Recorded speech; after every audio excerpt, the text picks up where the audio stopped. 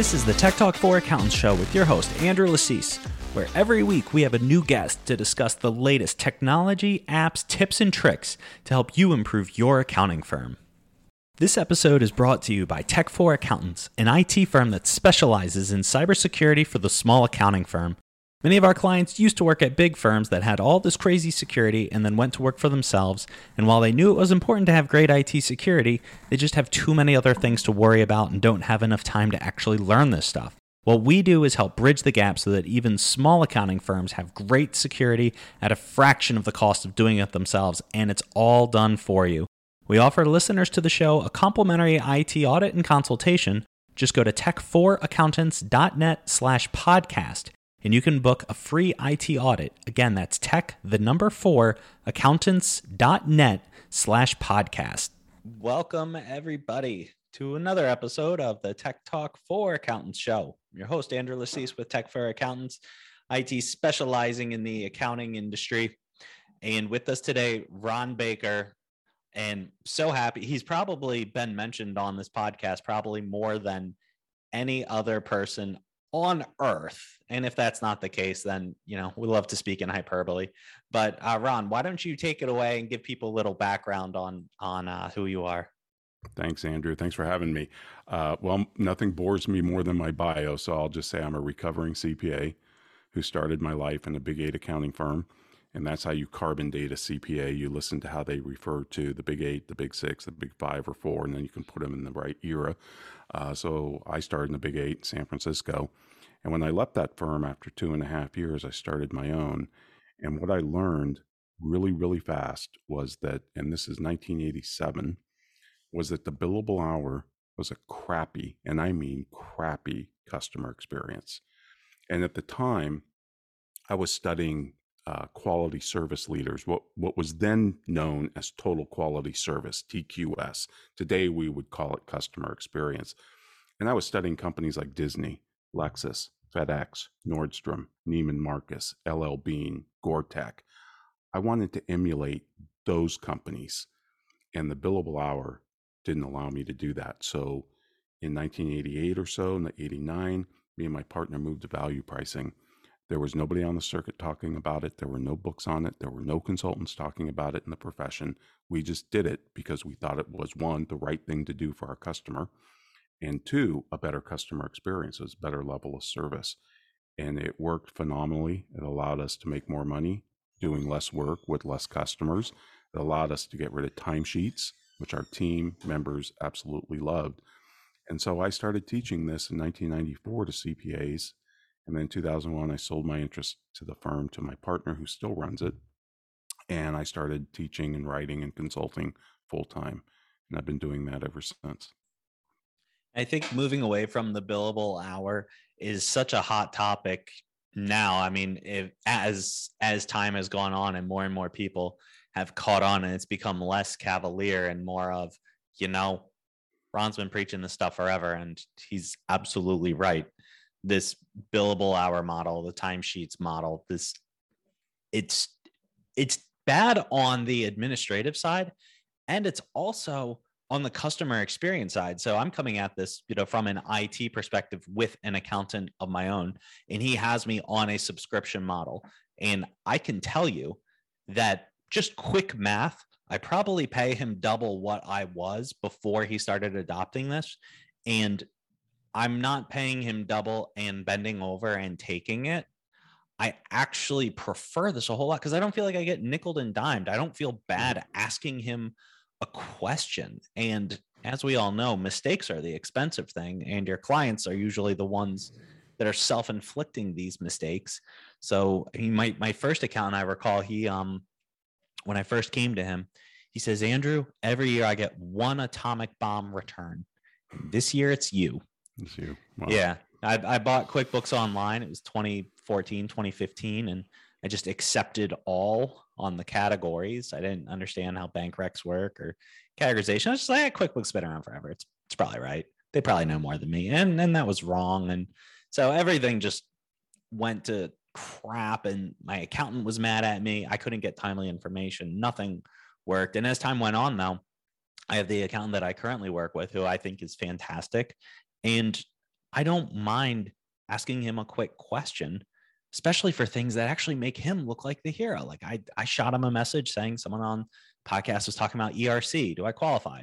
He's like, yeah, he's like, this isn't my specialty. I can look into it, get you in touch with someone else. And it's a ton of money. And if it were I had to pay $50 for that email and to look into it for billable hours, it would have cost way less than the subscription model. However, and maybe this is just an internal thing for me, but I don't like the billable hour model as a client. It's like a nickel and dime kind of deal. I get less value. I'm afraid to use my accountant for what he is supposed to be used for. And if you think about it, if I'm reluctant to give him billable hours, then he gets less billable hours. I mean, it's kind of obvious, when it's broken down like that. So it's like, do something that your clients don't prefer and make less money and work harder. Yeah. And that's exactly what we learned when we implemented value pricing. We made every mistake in the book. Don't get me wrong. I mean, we didn't offer a guarantee. We didn't have options. We didn't do a lot of the stuff that I talk about today. But what we did do was we offered unlimited access. And we basically said, you can meet with us, call us anytime, anywhere, any length to discuss anything. Because what I learned, Andrew, just like your accountant said about the atomic tax return, I got tired of going through their documents at the end of the year and looking at something and asking them, why didn't you call me before you did this? And, we all know why, because just like you said, they don't want to be nickeled and dimed. Now, it would, just like you said too, it would have been the best $50 they ever spent. However, nobody wants to do that. So this profession has put up a Berlin Wall between us and our customers, which I think is insane. And in a form of customer abuse, we tore down that Berlin Wall and said, no, call us, because the precise time that we can add the most value is before they do something, not after. After then, we're just playing firemen and trying to mitigate the damage. But before we get involved, if we're involved in the strategy and the structure and all of that, we can add a ton of value. So that was a big learning lesson for us. We thought, oh, geez, the customer's going to abuse us. They're going to call every day. They're going to camp in our office. Nobody does that. These are busy people. They have their own lives. It just doesn't happen. So yeah, that's a really good customer psychology to give them unlimited access and stop. And prior to me having the model that I'm working with my current accountant with, I had dabbled in flipping rental properties, and I was aware. I mean, I'd run a business for several years at this time, and I mean, I started my first company like 20 years ago, so I know some stuff, and it's probably that it's called like the Dunning-Kruger effect. Like the more you learn, the more you realize that you don't know what you're doing. So so like even 20 years into it, it's like, yeah, you still have no clue. But I had a real estate partner, and I were flipping condos, and you learn really quick why that can and can't be the smartest move when you've got other things going on. But I had started up, and it was like, all right, well, we'll just make an LLC because that's what you do, and just do this and throw it in there, and just hand in my old accountant. It's like, here's the receipts, and do your thing. He's like, I forget the exact thing, so I'm sure someone will like drill into this and be like, no, that's not the advice he gave. But it was like, you already have an LLC, so creating this other LLC, it was some sort of like, there was a big tax implication because it was a partnership versus a majority. Yeah, whatever decision I made was the exact wrong one to make, and it would have been easy for me to have done it properly had I just asked my accountant up front, how should I structure this? Instead of, I know what I'm doing, do this. And then it's like, well, I have to charge you an extra $800 because you set this up this way. There's no way around it. And, mistakes are the expensive part. It's not the fine tuning. It's not. I wish I hadn't invested to make sure that I got the right idea or the right information. Like my wife and I, long story short, and it's not her fault, but we listened to people that, well, pediatrician. So my son had what we thought was an infection on his knee in a joint, and pediatrician says if you don't get that handled, it's going to cause lifetime damages. Blah blah blah blah blah. Take him to the emergency room, and they laugh at us, and they're like, "That's a bug bite. It's not an infection." And so we got a $1,500 hospital bill for a bug bite. But I look at it like I'd rather pay $1,500 and everything was fine than not have gone thinking that I know best. And frankly, I thought it was a bug bite. Not super happy of spending it, but I got the right answer and I don't regret knowing the right answer versus what if I was wrong, right? And that was an infection on his joint and he has knee problems the rest of his life because I didn't want to jump into that. So the idea of being proactive with your decisions, running the questions by your account, it makes for a better relationship. It's going to give you more value. And if you're not playing firefighter, you're able to provide more value to your clients, right? Yep. I'd rather be a fire insurance salesman than a fireman. Nothing against firemen, but a fire insurance, person can stop fires from happening, and that's what we should be doing.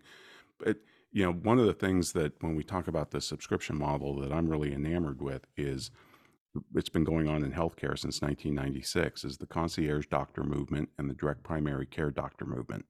And these are, general physicians who you subscribe to their firm directly, and they basically tell you for X amount per month, you're covered for anything that we're capable of doing under our roof. Now, these are general physicians, so they're not going to do cardiac surgery. They're not going to cure your cancer. If you need a specialist, you're going to get referred out to a specialist, but they'll probably quarterback that relationship. They'll probably come to you during the appointment. And it's that I think we need to emulate in the CPA world, because doctors are there not just to cure you when you're sick. They're there to keep you healthy. And CPAs are there to keep their customers financially healthy. And to be able to tell a customer whatever you need that we're capable of doing. So if you get audited and we do audit rep, you're covered. Don't worry about it. And it's just part of that subscription price. I think people will pay a fortune for that. I think that's a plus offering. It's a better value offering to the marketplace, because a lot of these firms are starting up or going along, and they think that, well, if we just do what everybody else is doing, we put out a common offering. Well, you put out a common offering, you're going to get a common price.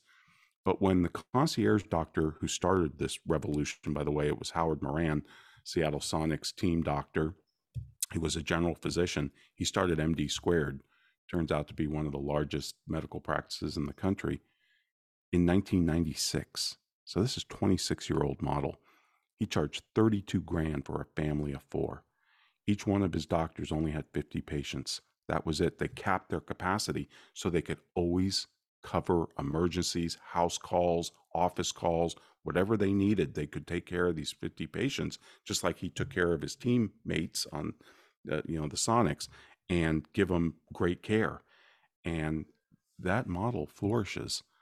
And that's what I think the model is for CPAs going forward. So in this model, say you've been doing the billable work or the billable hours, timesheets for decades.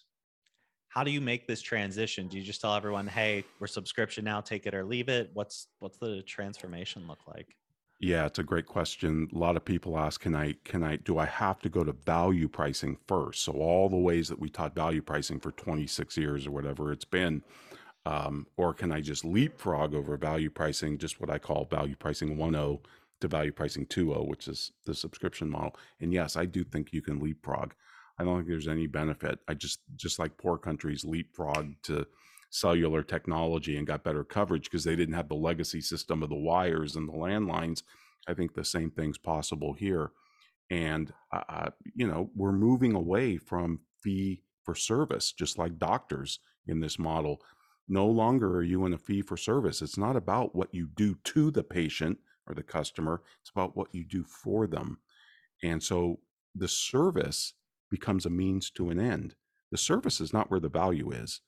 The value is in the peace of mind, convenience, frictionless relationship, peace of mind, being able to sleep at night knowing you're taken care of no matter what happens, the accountant's in your corner. All of that is 100 times more valuable than pumping out a tax return or a set of books.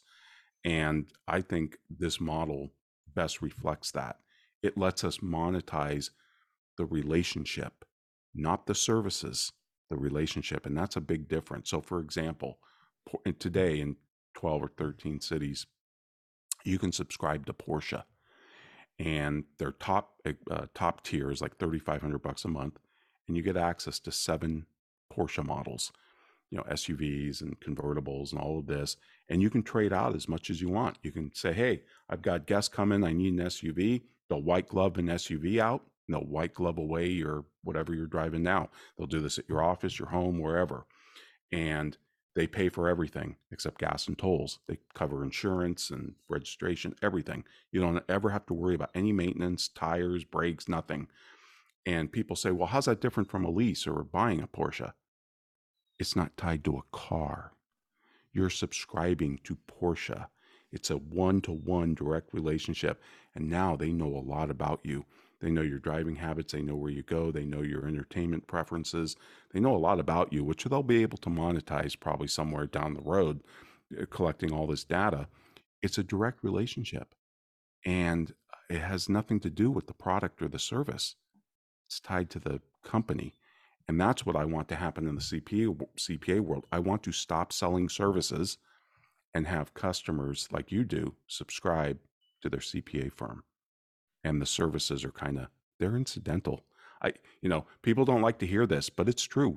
All services, all products are just a means to an end. Nobody buys a drill and a drill bit. We buy a hole in the wall so we can put up family pictures. And we've lost sight of that. We think everything is just, the more services I stack up brick by brick by brick, the more value I add. No, sometimes removing services is the best thing you can do.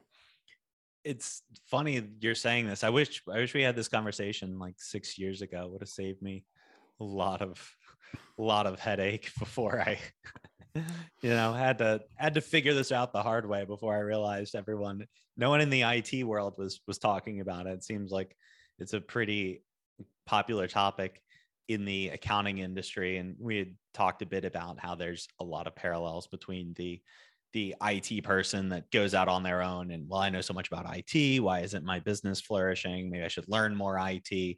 And same in the accounting industry of, you're working for a bigger firm and then you go private and running your own, but you've got all this experience, you know what you're doing. Why isn't my business as healthy as the amount of skill that I'm bringing to the table?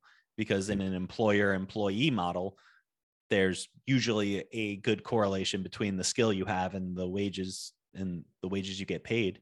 But in a business model, your clients, and for the most part, I agree with you that they will commoditize and put you into a bucket.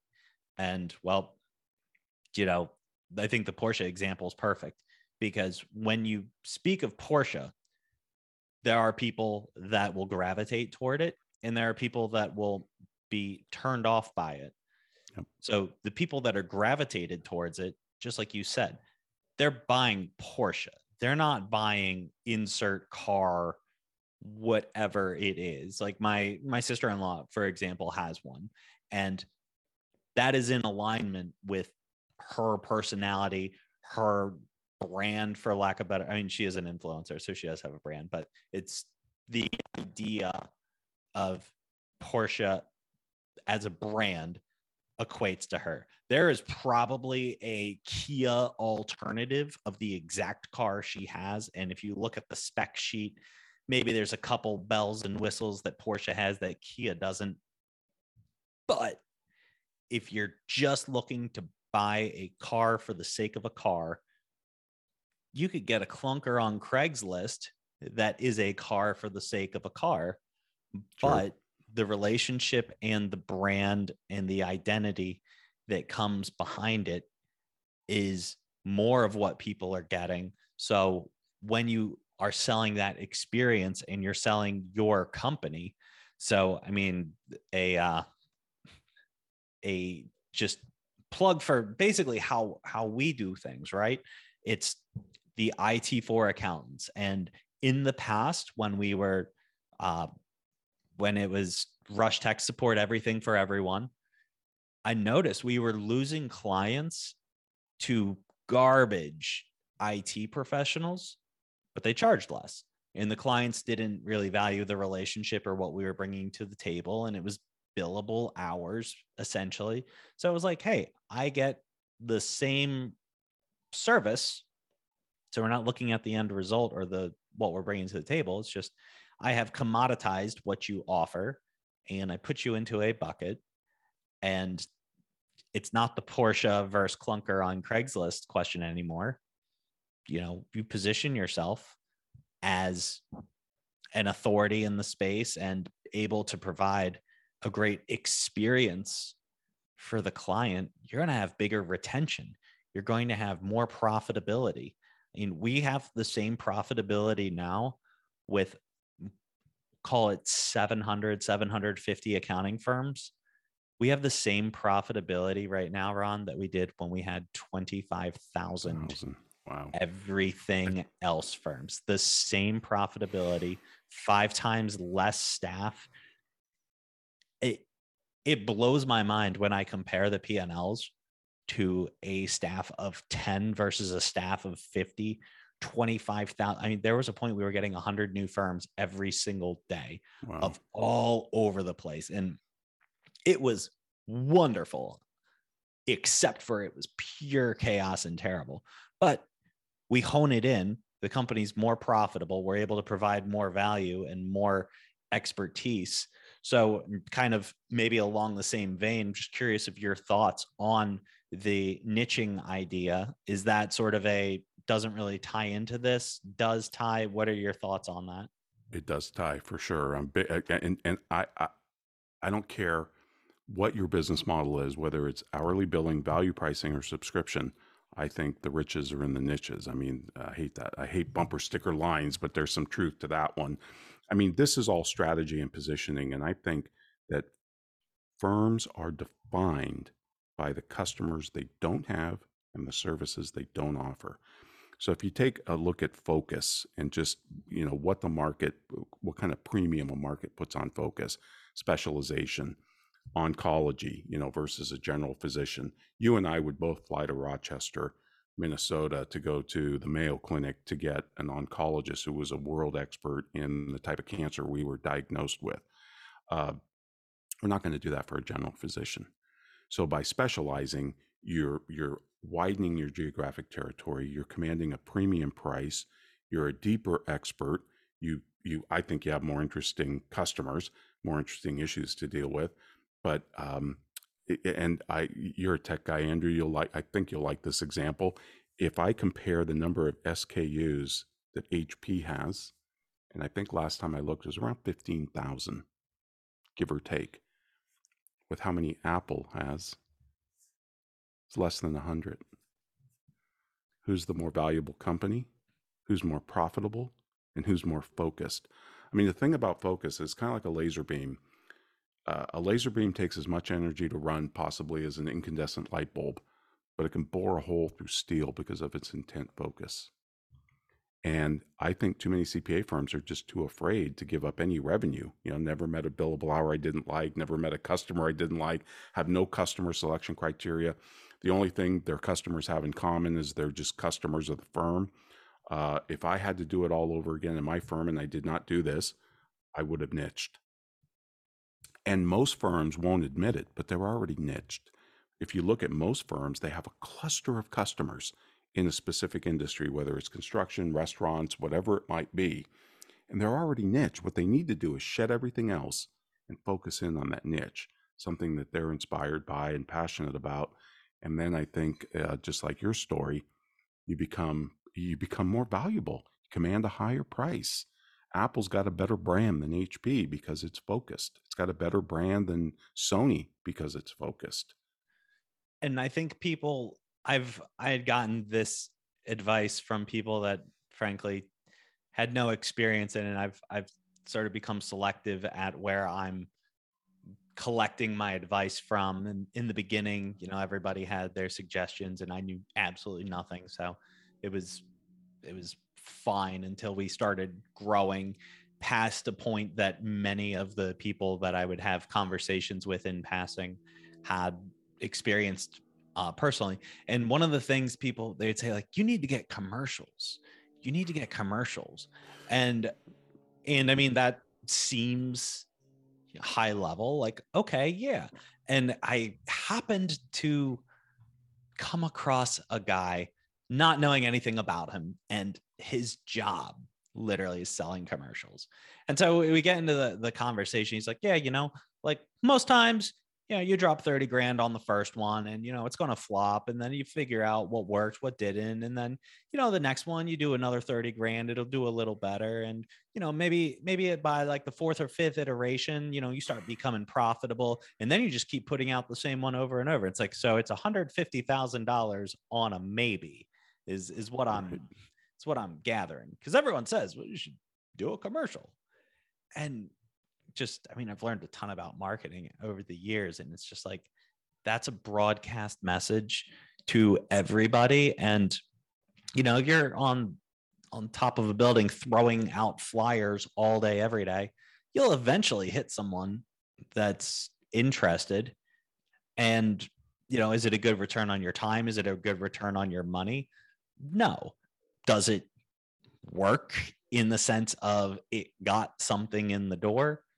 Yes. But if we're not focusing on where we're spending our time and energy on the people that we're talking to, it's just not going to work in the long run. And we had a lot of success with Everything for Everyone.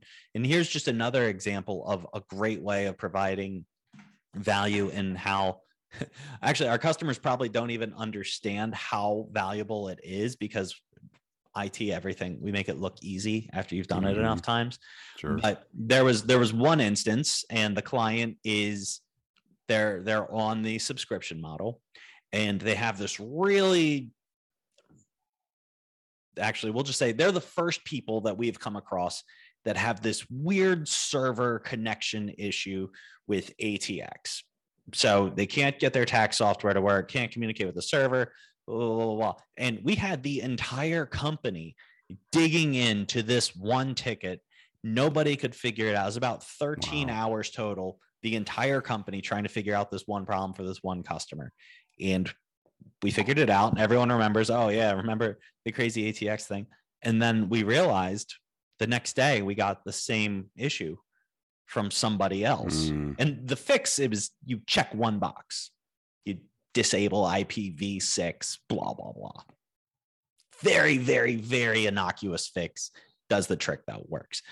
And the next day, someone else calls them with the exact same problem. So ATX had an update, and our clients that all have ATX are slowly trickling in saying, can't communicate with the server, I can't get work done.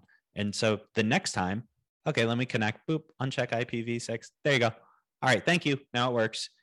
And if we're doing Everything for Everyone, these types of issues, 13 hours across the thousands of line of business software that's only going to apply to one client, versus we keep seeing this crazy ATX ticket and we all know how to solve it immediately. So yeah, the first person's like, wow, they spent 13 hours fixing this. And that's so great. And on the business side, because we're not billing hourly, it's like, oh, that was a nightmare. But now the client calls in, they have an ATX problem, and you get a quick little anecdote. Haha, first time we solved this, it was 13 hours. Let me fix it real quick for you. Boop, that was all you had to check. Have a nice day. And being able to convey that, seeing the same things over and over, helps you dig in. And the quicker you can resolve problems and the more familiar you become with very specific problems. So, an accountant that say specifically works with IT companies versus one that specifically works with a restaurant, for instance, like a chain restaurant, right? In my background, I worked my way up Carrabba's, right? And we had so much in and out and turnover and mistakes every single day. It was a nightmare. It was chaos. It was familiar. So it was just all I knew. And then getting into a company that has more stability and less, although the Drucker quote, it stings me having low turnover, but you're correct though, right? If you're not making enemies, it's because you're not standing for something, right? Absolutely. And you're so right. I mean, even the market recognizes this. If you look at a company like Coke versus Pepsi, the market discounts Pepsi. It's called a diversity discount. And diversity is kind of like a tax, trying to be all things to all people, not having a focus, not putting yourself in a box, a strategic box that says this is who we serve. We're not for everybody. Like you were saying about Porsche, Coke is more valuable than Pepsi because Coke only does beverages. Pepsi has got Frito-Lay, Taco Bell, KFC, and the market penalizes them for that. The markets don't want diversity. They want you to stick to your knitting. They want you to do one thing really, really well. And I think the Apple HP example and other examples that we see with just think of the greatest brands in the world. They're highly focused. Yeah. And then the argument, Amazon does everything. It's like, oh, retail sells everything, but that's a platform. I mean, Amazon makes all its money on AWS. Yeah. That's. I was literally saying that yesterday with my wife. I was like, what's crazy about Amazon? We buy so much stuff from it. I was like, they make so much of their money off AWS, like us getting, diapers and junk off of it. They don't make money off this. They make money off AWS. Like their entire platform that they're known for is like a glorified loss leader.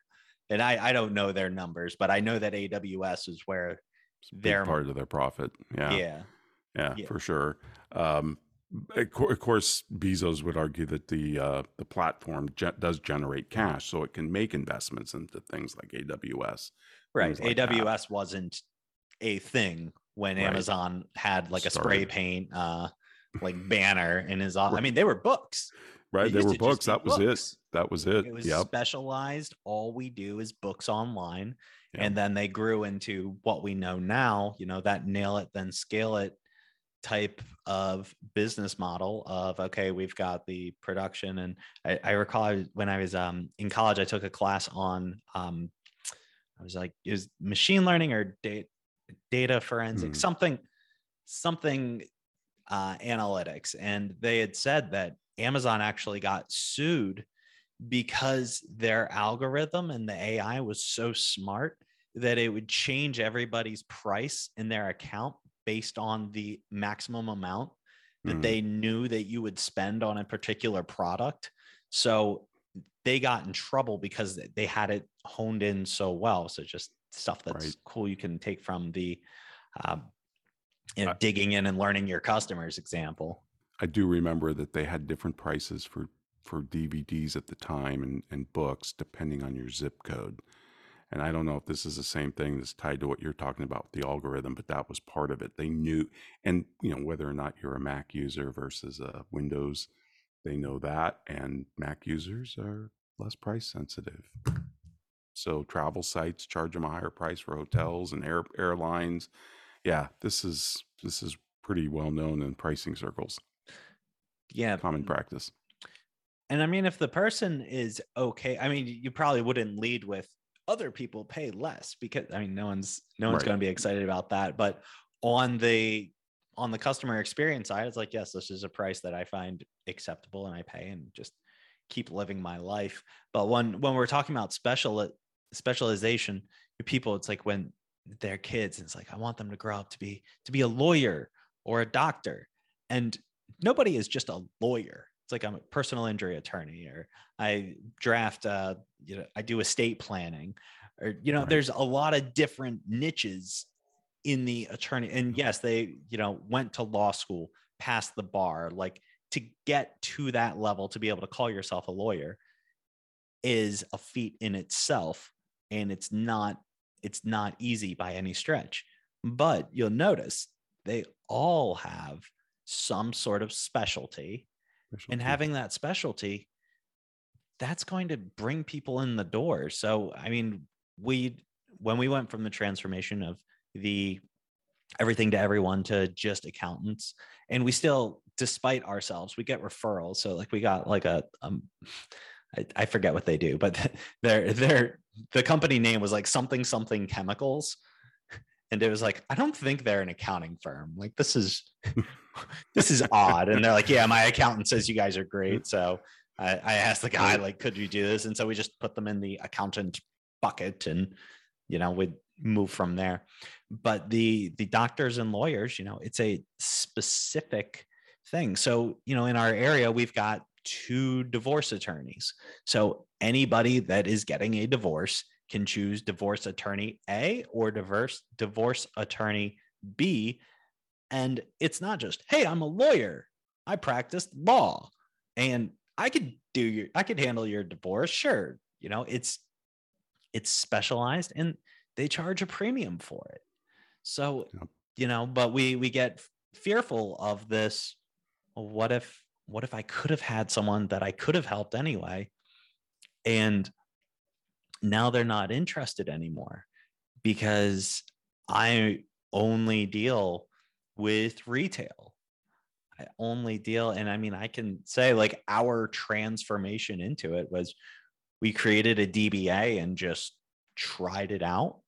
So, like I said, we had 25,000 customers despite ourselves. So, I wasn't going to throw away all of that on what was then an experiment. And now, like of our last 500 customers, 499 are accountants, enrolled agents, CPAs, bookkeepers, somewhere in that realm. And I don't regret that decision, and everything's better. Everyone's happier. Less customer churn, higher renewal rates, higher value that we're able to provide, higher profitability. The downside, I mean, the downside is a chiropractor doesn't want to be my client anymore.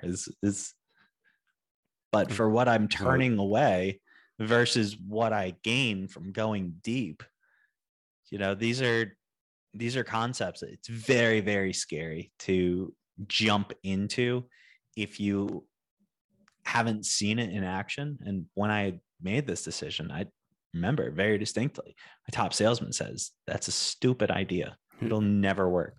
And I was like, all these books say it will. I mean, maybe like, why do so many books say to do this if it didn't work? And right. I mean, luckily, it took only 6 months to really get the momentum going on. All right, year and a half. It takes a long time to be an overnight success. And I don't think people would say a year and a half is that much of a no, not for what goal. you did. I mean, you kind of re-engineered the business model. That's not an easy thing to do.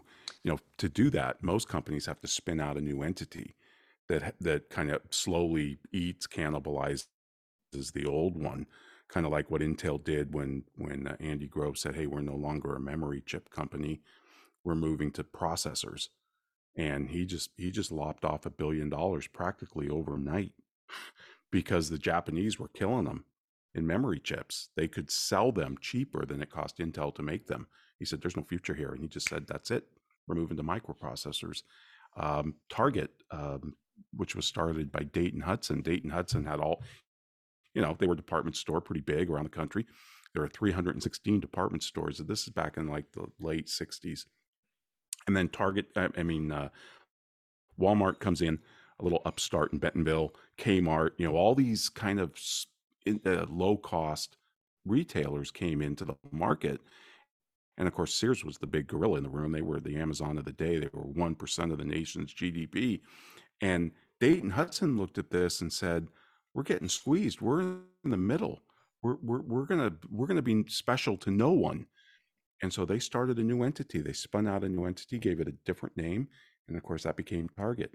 And eventually, Target ate Dayton Hudson, just cannibalized it. And now today they're Target. So it's really hard to do that, though. It's very hard for a company to disrupt itself. Most of the time when you're disrupted, it happens from outsiders.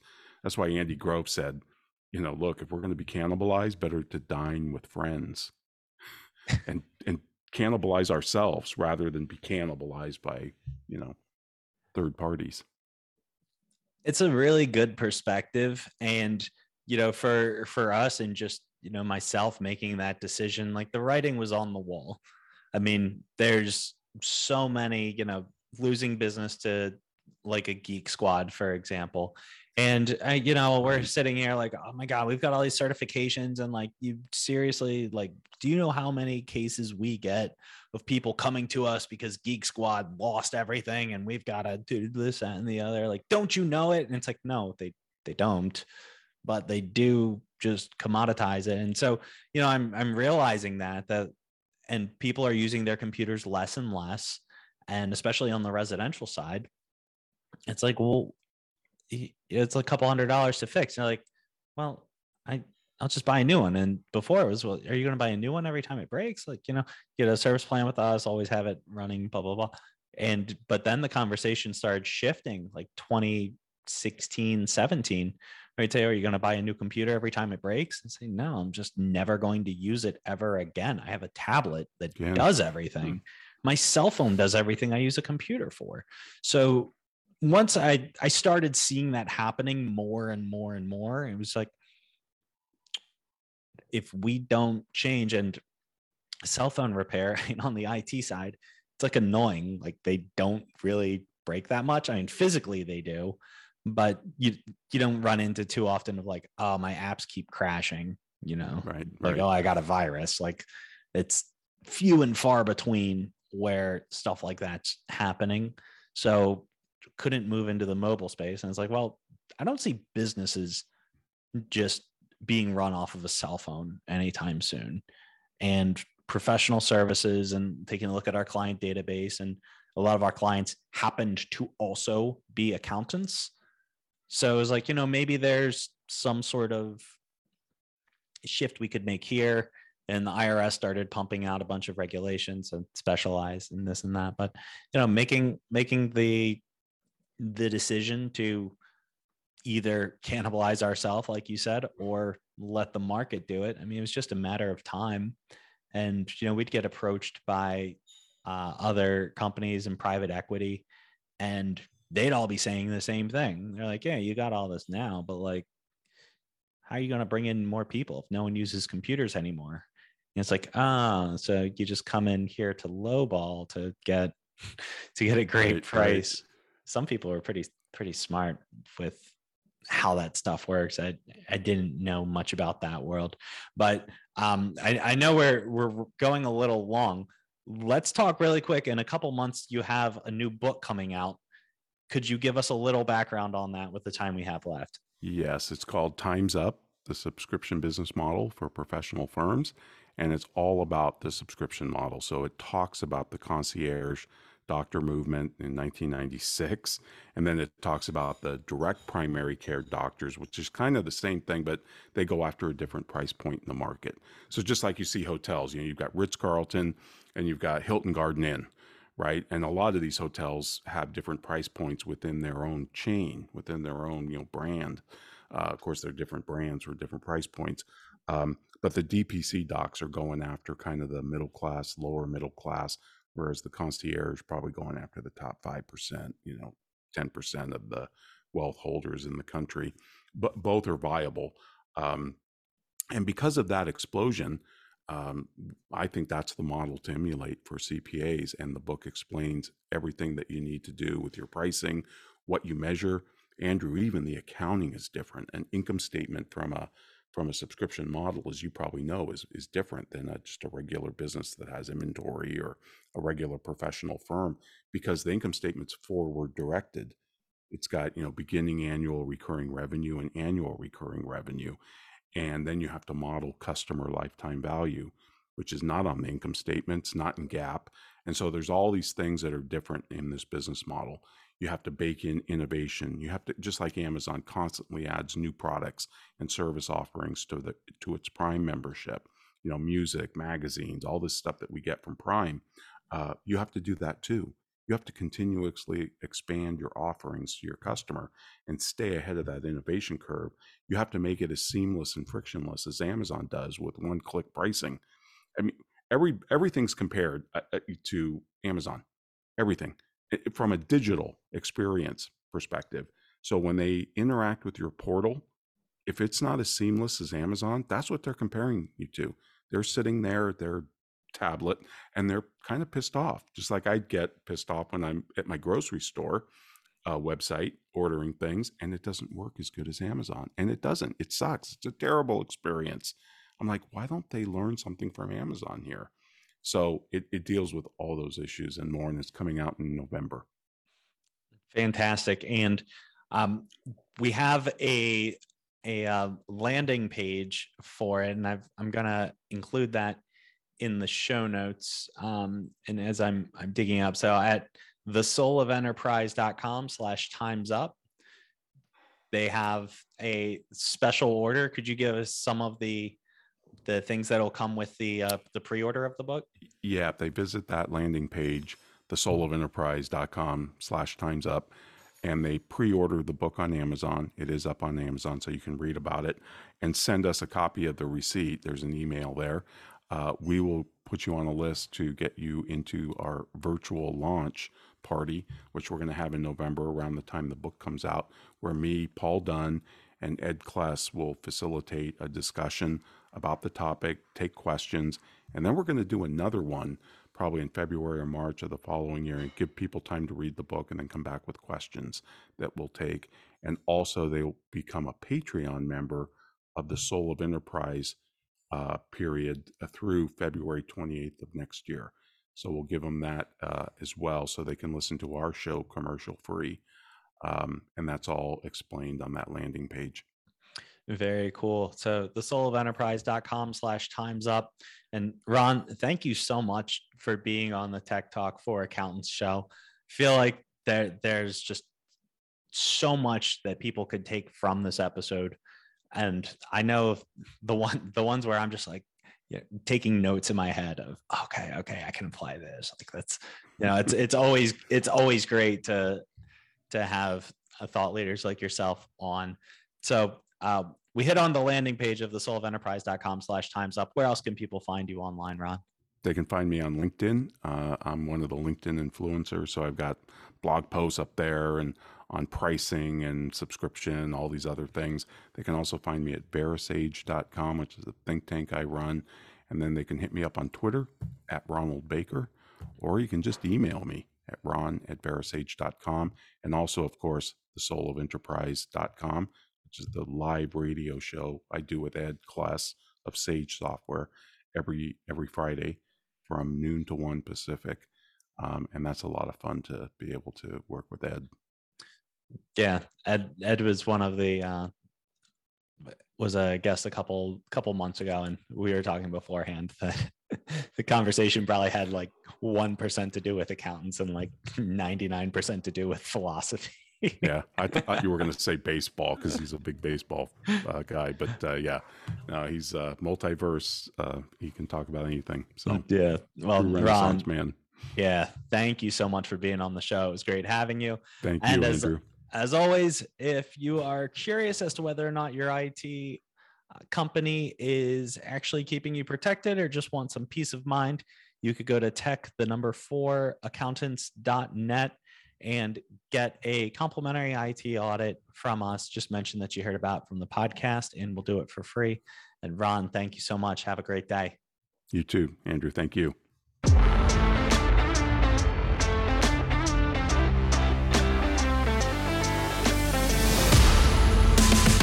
Thanks for listening to the Tech Talk for Accountants show. I hope you enjoyed today's guest. And remember, you can go to tech4accountants.net/podcast to book a complimentary IT audit conducted by a technician certified by the AICPA in cybersecurity. Again, that's tech4accountants.net/podcast.